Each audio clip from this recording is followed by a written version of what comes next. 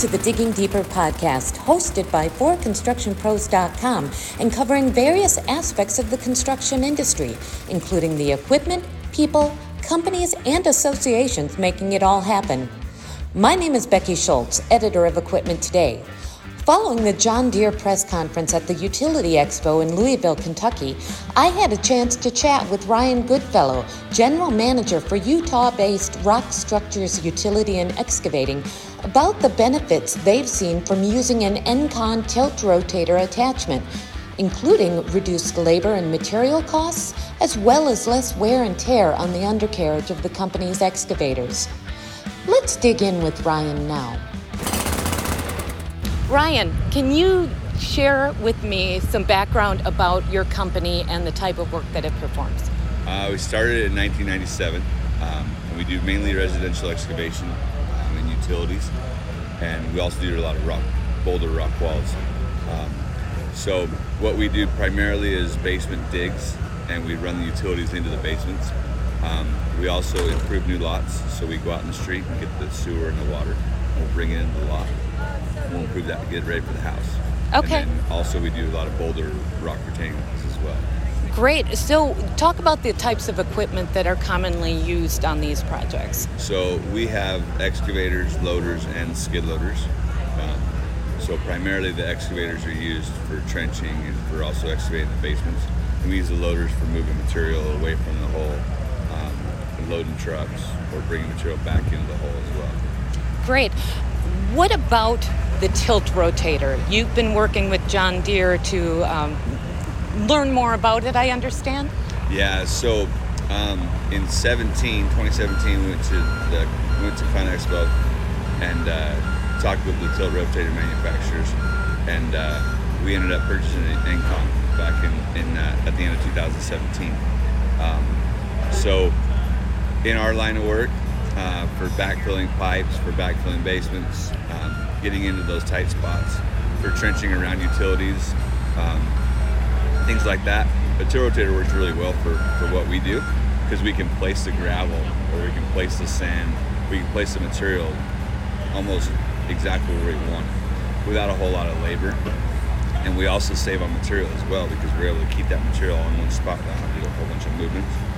So it also helps the undercarriage on the machine, so you're not moving the machine as much. Sure. And how do the operators typically use this particular tool? I mean, what are the benefits to them in operating the equipment? So benefits to them really is, once they learn it, it's not an easy one to learn, but different people have different learning curves. Sure. So really it's one of those things where once they learn it, they don't want to go back to a standard excavator just because there's so many movements they can make.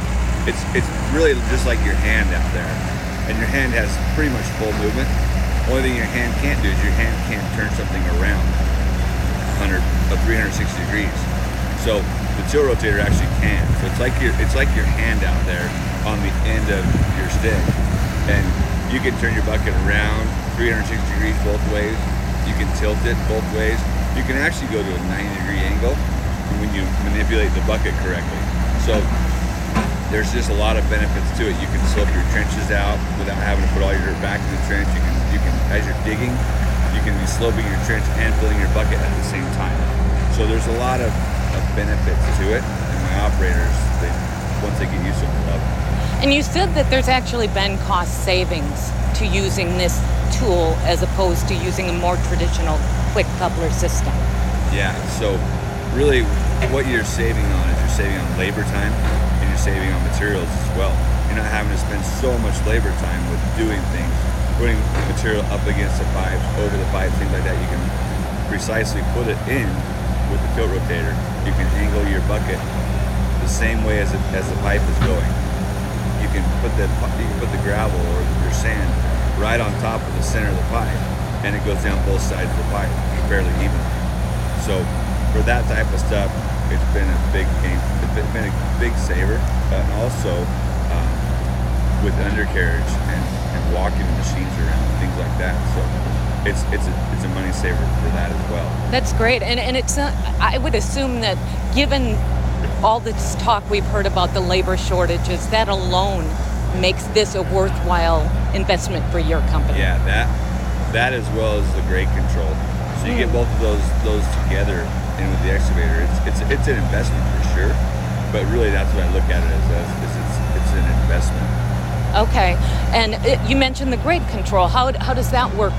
So the grade control works with the tilt rotator.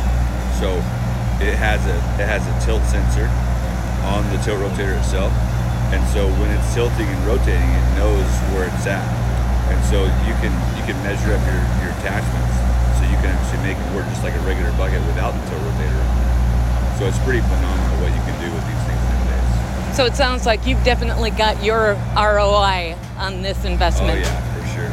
Yeah, your ROI is anywhere between 6 months to 18 months, depending on what you're doing. Great. Well, thank you so much, Ryan, for taking a few minutes to talk to me. I think this has been really good information to hear. Thank you. Well, that's it for this edition of Digging Deeper. Thank you to Ryan Goodfellow at Rock Structures Utility and Excavating for taking the time to talk with us.